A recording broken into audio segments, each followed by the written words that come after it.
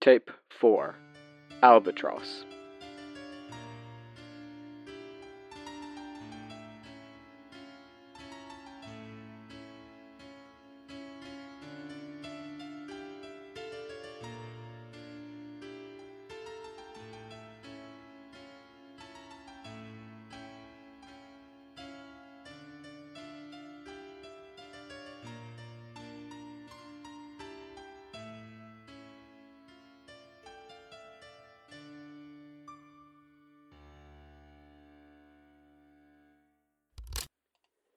Okay, an account of the alleged last known writings of Gareth Bancroft, mainly on the actions of his colleague Peter Wicks, originally written on December the 17th of 1985. After the inquiries I made in Lawrence, I have come to a realization, and that is that I am an idiot. I've been going about my research incorrectly, and it took Lawrence, that rather damned beautiful town, to show that to me. What I mean is this. Up until Lawrence, I had been conducting my research using both locality and time as my parameters. I would find a point of note, I would scan the news from that area in recent times, and then I would widen my search area to nearby locations. But looking at the thing encountered by Teresa Wyatt, well, those sightings, they date back decades. Christ, it's obvious I shouldn't have been filtering by time whatsoever. These things don't just pop up and then go away, having never been there before and never to return. I don't see why I shouldn't believe these occurrences can repeat and repeat again in different formats in the same area. I can't filter and divide my scavenging by time. I need to widen my scope, but narrow it down for area. Naturally, armed with this little revelation of mine, I turned with a little more hope back to the Rodriguez case. I didn't just rip through newspapers this time, I broadened things. Archives, museums, libraries, anything I could access online or pester somebody into giving me, all of that was included. I found nothing whatsoever on Rodriguez, frustratingly, but I don't know, I had a feeling, a hunch that I was doing something correctly. I widened my scope further, encompassing a few more towns along the coast, and I found it. This finding comes from a small historical archive in the coastal town of Lubec, Maine. Turns out that Lubec, a beautiful little picturesque town, had a rather strange story in 1985. Now, it wasn't in Lubec, but Lubec is the closest civilized area to an odd missing persons case that truly captured my attention.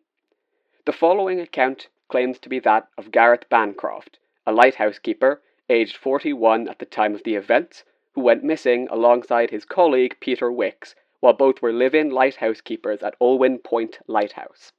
Both went missing, and the following account was left at the lighthouse, later discovered by police.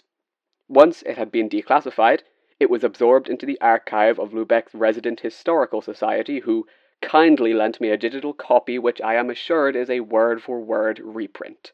Reading begins. I'm quite scared, It's been an unusual number of weeks, and it would be unreasonable of me not to expect something quite nasty to happen to me in the very immediate future. I'll hide this when I'm done, in the event that I don't get back here. He shouldn't find it. I know every nook and cranny of this damned place, and he doesn't, though most of those places are quite hateful to me.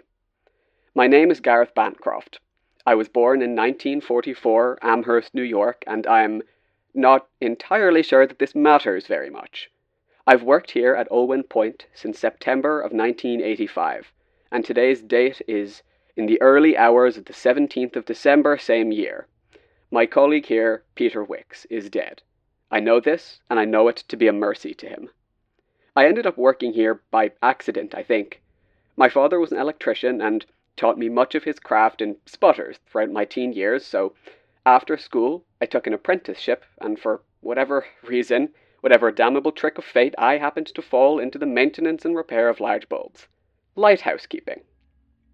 I've worked a few lighthouses, all along the northeast coast, but as I said, I'm relatively new here. The lighthouse, located on a small outcropping of rock at Olwyn Point, needed supervision by a live-in from September to March every year due to storms and generally nasty conditions. With the improvements coming in, I share an opinion with a few colleagues. They won't need us in 10 years. A lighthouse that maintains itself is apparently on the cards. By all rights, it should have been just me, all alone from September to March. Pete, the keeper I was meant to be replacing, was due to retire in this year, leaving the duty to me. But we met up, we had a few drinks, and we got on well, and well, he offered to stay for a few months. Let me get the hang of things without the loneliness getting to me. Plus, he said that if he was at home twiddling his thumbs, he would spend the first months fretting that I would be forgetting something or other, so it was better for both of us this way. I most certainly should have said no. I should have told him he could relax, that I'd handle it, that I didn't want him around, just anything to keep him away. But I didn't know. God, how could I have known? I feel certain that this wouldn't have happened without the isolation, I suppose, out there. I can't find the word. It'll come to me. Anyway, I accepted the offer. Stupid, yes, but that's the fact of it. I mean, truth be told, it was a relief, I think. I'd never stayed more than a few weeks on a lighthouse alone, and I was a little worried. That god-forsaken rock that held the lighthouse was a miserable little epitome of being alone. There was a comms radio I was warned was spotty, a television set that Pete informed me would, if I was lucky, function for a week in June, and well, several birds for company. I'd coped just fine being alone for a few weeks before, with a few good books in my own company, but you hear stories about what it is that isolation does to the mind, so I thought I'd stave off the boredom and the loneliness with a co-worker for a little while. I mean, he was offering. He wanted to be there. In retrospect, I should have known that was odd. I have no idea whether he knew what was happening, but no use now, is it? For the first little while, I thought that I'd made a good choice. Pete and myself got on quite well, actually, and I learned a great deal, both about the lighthouse work and about him. He was born in 1915, near London, I found out, though he had an energy and a mobility so lively you would have put him 15 years younger. He served in the Second World War doing work not unlike this, crossed over to the States afterwards. I never asked why. He said he had very little left in England, and I got the impression it was a topic he preferred the avoiding of. It didn't bother me any, and he was a fantastic storyteller. The work was monotonous, and maintaining the lighthouse quickly became a routine for us. It was cold and wet and dark all the time, but it wasn't bad. I was glad for the company, and I got the impression that Pete shared that. He'd been doing this every winter for decades, and I can't imagine it's thrilling work alone. The daily routine was simple. We'd clean and service the light when it was necessary, cater and cook for ourselves, keep our accommodation clean, and take care of whatever else needed it. Our accommodation consisted of 2 small rooms, a kitchen of sorts, and a bedroom with a fireplace, 2 beds, and a few chairs. I also took to writing at the time. I told Pete I was just keeping a journal, and I did. But also, as time went on, I found myself thinking further back. I'm sure if you're reading this, you found the other journal, which will admittedly probably make you think I'm crazy before I even get into this. I assure you that I'm not. I have just seen some things. Anyway, it was about 2 weeks in that I began to notice Pete's behavior. There were times, only once or twice a week at the beginning, where his demeanor would shift. Generally, he was, like I said, quite energetic. Whatever work he was doing, he would be moving somehow. Tapping his foot and humming, rambling through a story for my benefit, or just muttering to himself about the work he was doing, his face animated and completely alive with whatever irritation or joy he felt with success or failure of his work. But there were times when, watching the skyline from the lighthouse tower, he would go still. I didn't pick up on it at first, really. It just didn't strike me as odd. The work afforded plenty of time to think and ponder life, so I probably spent a lot of time staring into space on my own part. But this felt so distinctly strange. He was so still, unmoving. He was breathing, but so slowly and deeply that you wouldn't know it. His eyes would be glazed over, but once I called his name, he'd snap back and smile, apologizing for being, in his own words, away with the fairies. I didn't question it. I mean, Pete had worked for more than 20 straight years, spending half the year sitting alone on a rock in the ocean. If the only damage that wrought to him was sitting and staring into the middle distance once in a while, then that wasn't a big deal. Around the middle of October, I got up. It was morning. I was a few minutes later than usual, and Pete was already out of bed. I got up and made my breakfast, normal routine. After nearly half an hour, I realized I still hadn't seen or heard from Pete. I presumed what he was doing, obviously, but this was far longer than he'd ever spaced like that, so I decided I would just check in. He was there, of course. Up on the lighthouse tower, leaning against the guardrail, face blank, body still, staring upwards into the grey nothingness of the North Atlantic sky. I looked up where he was staring. There was an albatross, I think? It was a calm day, no wind, so I don't know how it was hovering in place, wings outstretched like on a strong updraft. It just beats me. He was transfixed, though. I went to call out to him, but something stopped me. It took me a second to pin it down, but something was different. I could feel it. Like the other time, though I didn't connect it at the time. There was this subtle wrongness that I could feel in my bones. I placed it soon enough. He wasn't completely still. You'd think that would be a relief, wouldn't you? That he wasn't as stock still and paralyzed as before, that there was life there. But here's a fact for you. Life and movement are not always mutually inclusive. I knew that before, and I saw it again here, just like the first time. There was movement, and there was something horribly wrong. His head was swaying. Left, right, slowly, deliberately. I stood, almost hypnotized for what felt like hours. The world, my perception, everything I could see started to sway with him. I tried to look at what he was seeing up there, and there it was. I've never had much in the way of sea legs, and suddenly I found myself gagging, shattering whatever it was. Pete whipped his head around at the noise, and I swear to you on everything that I am, whatever the hell was looking at me through Pete's eyes, it wasn't him. There was just emptiness, just nothing at all. Something sparked, and Pete was back. He smiled, apologized cheerily for wool gathering, and headed inside like it was all normal. I did the only thing I could, really. I got back to work. The light had blinked once or twice the day before, so there was maintenance to be done, and, I didn't know what to do, or whether I should be doing anything at all. Yes, I had a bad feeling, but other than that, there was no issue. Those little episodes weren't hurting Pete, they weren't endangering me, and they weren't impeding his work. Plus, I didn't really want to call in for relief out of what was, for all I knew, a slightly odd colleague and a bad feeling. They can dock your pay pretty bad for calling in a relief without a valid reason, and I was pretty sure this didn't count as a genuine medical emergency or a mechanical fault we needed help for, so I just thought, I'll stick it out for a while. It wasn't so bad for the next while. I caught him staring off a few more times, but either he wasn't doing that strange swaying, or I wasn't letting myself look too long because I didn't see it for a while. Life continued for about a week and a half. It was at that point that Pete started sleepwalking. The first time I saw it probably was not at all the first time it happened. It was a pretty nasty night, I remember. Not much rain, but there was this gale-force wind shaking us around, so the spray from the waves was the equivalent of any downpour I've had. I woke up at the start around 3 a.m. I think I'd been having a nightmare. I can't remember. I was scared, though. It didn't help that when I looked over in the dim moonlight streaming through the window, I realized that Pete's bed was empty. I assumed there had just been an issue that he needed to tend to without me, but looking out the window and squinting through the spray, I could see the light was still blaring out into the dark.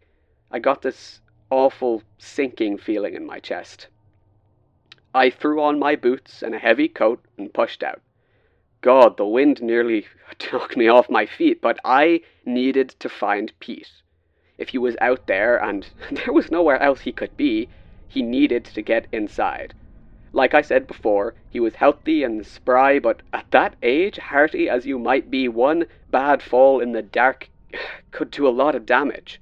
So yes, I had to look for him.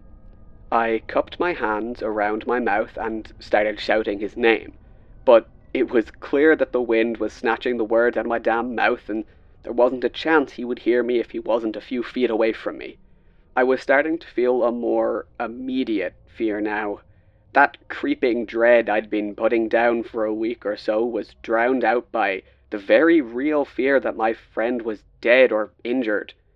I wandered back and forth like that with a torch screaming Pete's name for nearly an hour. The island isn't even an acre in terms of size, so I was beginning to think Pete had just been swept out. Didn't want to accept that, but it was what seemed likely. Then, all of a sudden, I saw him. I don't really know how I'd missed him. He was leaning backwards, stock still as ever, over the ledge of the island, staring into the sky. Below him was a 2-meter drop into the ocean. The angle was so extreme, it didn't seem plausible he wasn't falling.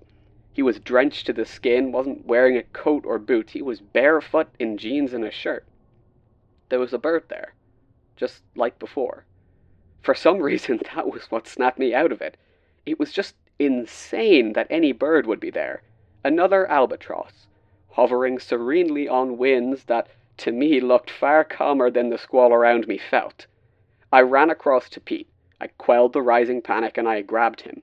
He straightened, placing his hand on my shoulder, and I took a stumbling step back, feeling this inexplicable and terrible dizziness, and again in Pete's eyes I saw it. Emptiness. It wasn't Pete in there at those moments. I know that, and I think I knew it then.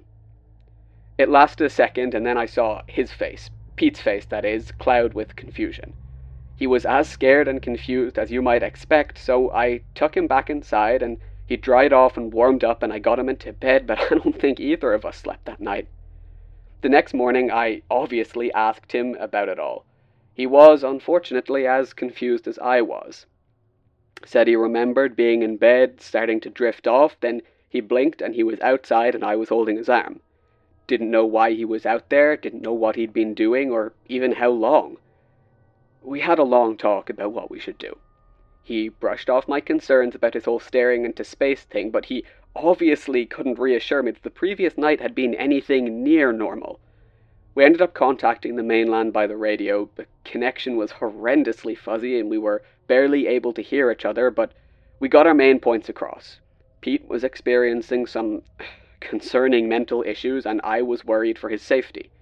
We were told, quite bluntly, that with the weather conditions being what they were, a relief team could not in good faith be sent for upwards of 2 months.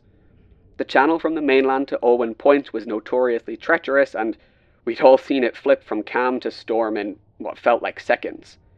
A few nasty storms were predicted in the coming weeks at points spread out enough to worry us all. They asked quite clearly whether they needed to arrange emergency services to extract myself and Pete from the island. If we requested that, then the matter would be passed on to search and rescue, who would likely be able to take greater risks and collect us sooner. We really, really should have said yes. But it's true what they say about the cold light of day, isn't it? I'd convinced myself I'd imagined the other thing in Pete, and in fairness, he remembered none of the events himself. So, yeah, we said no. We would eagerly await the relief team in late January, and we would try to keep it together until then. Pete and I set about making the arrangements to reduce the risk of something similar happening again. We'd lock the door to the room we slept in with the key under my pillow. If Pete, sleepwalking, wanted to leave, he would find the door locked. He wouldn't be able to wander outside in his sleep. I would stay close to Pete as much as I could, talking to keep his attention off the horizon and shaking him back to the land of the living should I see his eyes glaze over. It was all we could do, I think. Christ, but we shouldn't have been there at all by then. It was a series of bad luck and worse decisions, but we were there. That's that. Can't change it. It seemed to work at first. Pete wasn't spacing out too often, and the one time I caught him sleepwalking, he was easily roused and returned to bed. I began, however, to feel this strange sensation. There was fear, obviously, and a healthy dose of dread to go with it, but there was most certainly something else. It was like a desolation. That's the word I was trying to get. Desolation. This feeling of destroyed emptiness, this curious loneliness that went far beyond the ordinary isolation we were used to working in. I felt it, and I think Pete did too. Olwen Point was all there was. He and I were the only people there were. This god-forsaken rock was perched precariously at the end of the goddamn world, just short of tumbling into somewhere else entirely. In retrospect, we may have been better off fearing what was going to come tumbling in from out there. It didn't help that it wasn't even a week before we lost comms. I think I'd expected it somehow, but it was just a confirmation of my fears when the radio filled with a hateful crackling. We'd had a few storms, consistently nasty weather, and it was likely that some mast or some receiver on the other end got damaged. Pete assured me this was normal, which did nothing to make me less worried. Things were beginning to deteriorate for Pete, faster than before. The spacing out and the attempts to sleepwalk became more numerous and more difficult for me to bring an end to, and he started experiencing what I think was vertigo. I would find him staring upwards, tottering like a drunk. It would take him nearly an hour to regain his balance. Once I made the mistake of craning my head upwards to see what he was looking for. The dizziness hit me like a train, so I stopped that pretty quick. I was aware now that something like what I'd known before was coming. I could feel it all closing in, but there was so little that I could do. Pete was still Pete most of the time. I couldn't bring myself to hurt him, and I know I can't have killed him. I couldn't. Everything came to a head just a few hours ago, as sunset closed in. It was colder than usual, windy and sharp, but nowhere near as wild as we'd expected. We were inside, and Pete was telling me another of his war stories. He was as energetic as he ever was, his expression animated as he impersonated this old sergeant of his, when his face went blank. I stood, backing away out of some terror. He looked up slowly. He spoke one more time with his own voice. "Gareth, I'm sorry. I needed time and it needed you." Then he was gone, I think. Hopefully for good, for his sake. The thing that had been Pete sat there, his body rigid. I could see a vein on his temple standing and the muscles of his jaw working furiously and twitchily. Then he went blank again. That face went slack, emotionless. It spoke in this terrible monotone, scratching into my mind. "I think that I may be early." That thing looked at me and twisted its face into what I think was intended to be a smile. I ran. I didn't know where I was going or what I was planning. I just knew that if I stayed in the room with that thing, it was going to hurt me. It was going to kill me. I heard it following, faster than Pete could have moved, but clumsily, like it didn't know what it was doing. It thumped against something loudly, growled with irritation. It actually growled. I sprinted down the stairs as fast as I dared, but I heard it arrive to the landing above me. It stopped, and I heard it inhale slowly. I didn't look back, so I was still looking downwards, and everything moved. That's how I can explain it. My vision didn't spin, everything else did. I found myself tumbling, and thanks be to God I managed to avoid cracking my skull. I looked up, dazed, to see that thing staring at me. There was still nothing on its face, but maybe this look of confusion. Like I felt that it had meant to hurt me far more than it did. I didn't stop to ponder the matter with it. I slammed open the door and I booked it out into the cold. That's when I saw it. A distance away, momentarily lit by the lighthouse and the small hollow that passed for a port here, was, impossibly, a very, very small and rather ramshackle rowboat. I stood there, stunned into stopping. It seemed unlikely anyone would be fool enough to try and row that thing across the chaos of the passage tonight, less likely again that they would make it with their life intact.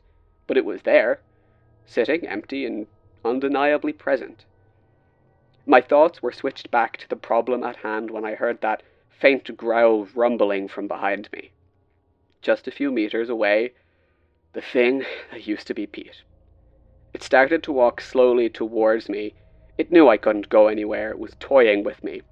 I backed up. I knew I was rapidly approaching the edge of the land. The face twisted, and I heard Pete's voice, telling me to run, apologizing, and then it was gone. That thing was angry now, impatient, and it started stalking towards me with this terrible purpose. And then there was a bang. The creature jerked back, keening with rage and clutching its stomach, blood seeping out. I turned in the direction of the shot, and there he was. He was tall, maybe 6'6", and a powerful build to go along with it, stocky. He couldn't have been older than 25, but the way he walked had this awful momentum.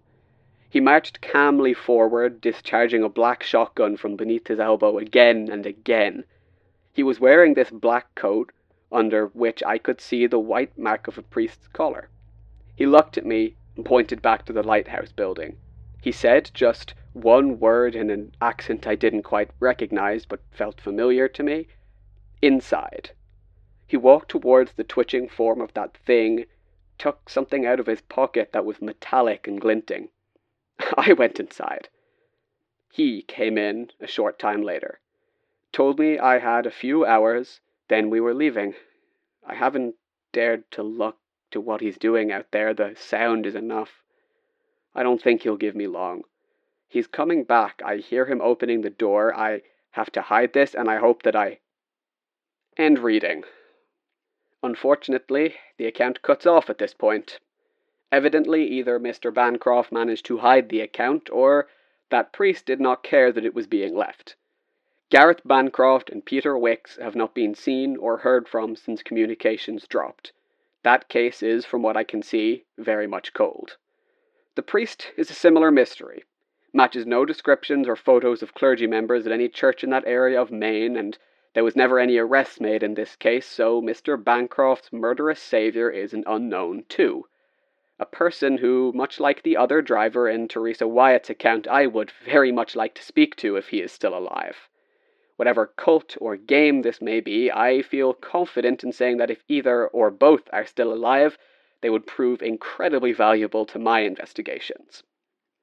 It's worth considering that the priest, Wicks, or Bancroft himself may have left this document as part of this game or whatever it is. I, as ever, have my doubts on the reality of the supernatural. Also, I will certainly be keeping an eye out for the aforementioned other journal that Gareth Bancroft kept. No such journal exists in the archive in Lubeck, and if Bancroft had repeat dealings with this business, well, I'd very much like to know all about it. Obviously, some similarities exist here between this case and the description of the hostile beings in both the Rodriguez and Wyatt cases. A discrepancy here I've noted is that Peter Wicks seemed aware, if terrified, of his impending, possession. Regardless of the countless dead ends in this one, it's at least certain that this madness stretches back a distance. And of course, the Lubeck Historical Society proved surprisingly helpful allies. I must remind myself to keep them on my good side. God knows I can be a pain to deal with. End tape. Hey everyone, thanks for listening to another episode of the Outside Tapes. As ever, if you want more content from us, trailers, teasers, behind-the-scenes content, and updates on our release schedule, you can find us on Instagram and on Tumblr, both at Outside Tapes Podcast. As always, thank you so much for listening, we appreciate you, and we'll talk to you next time.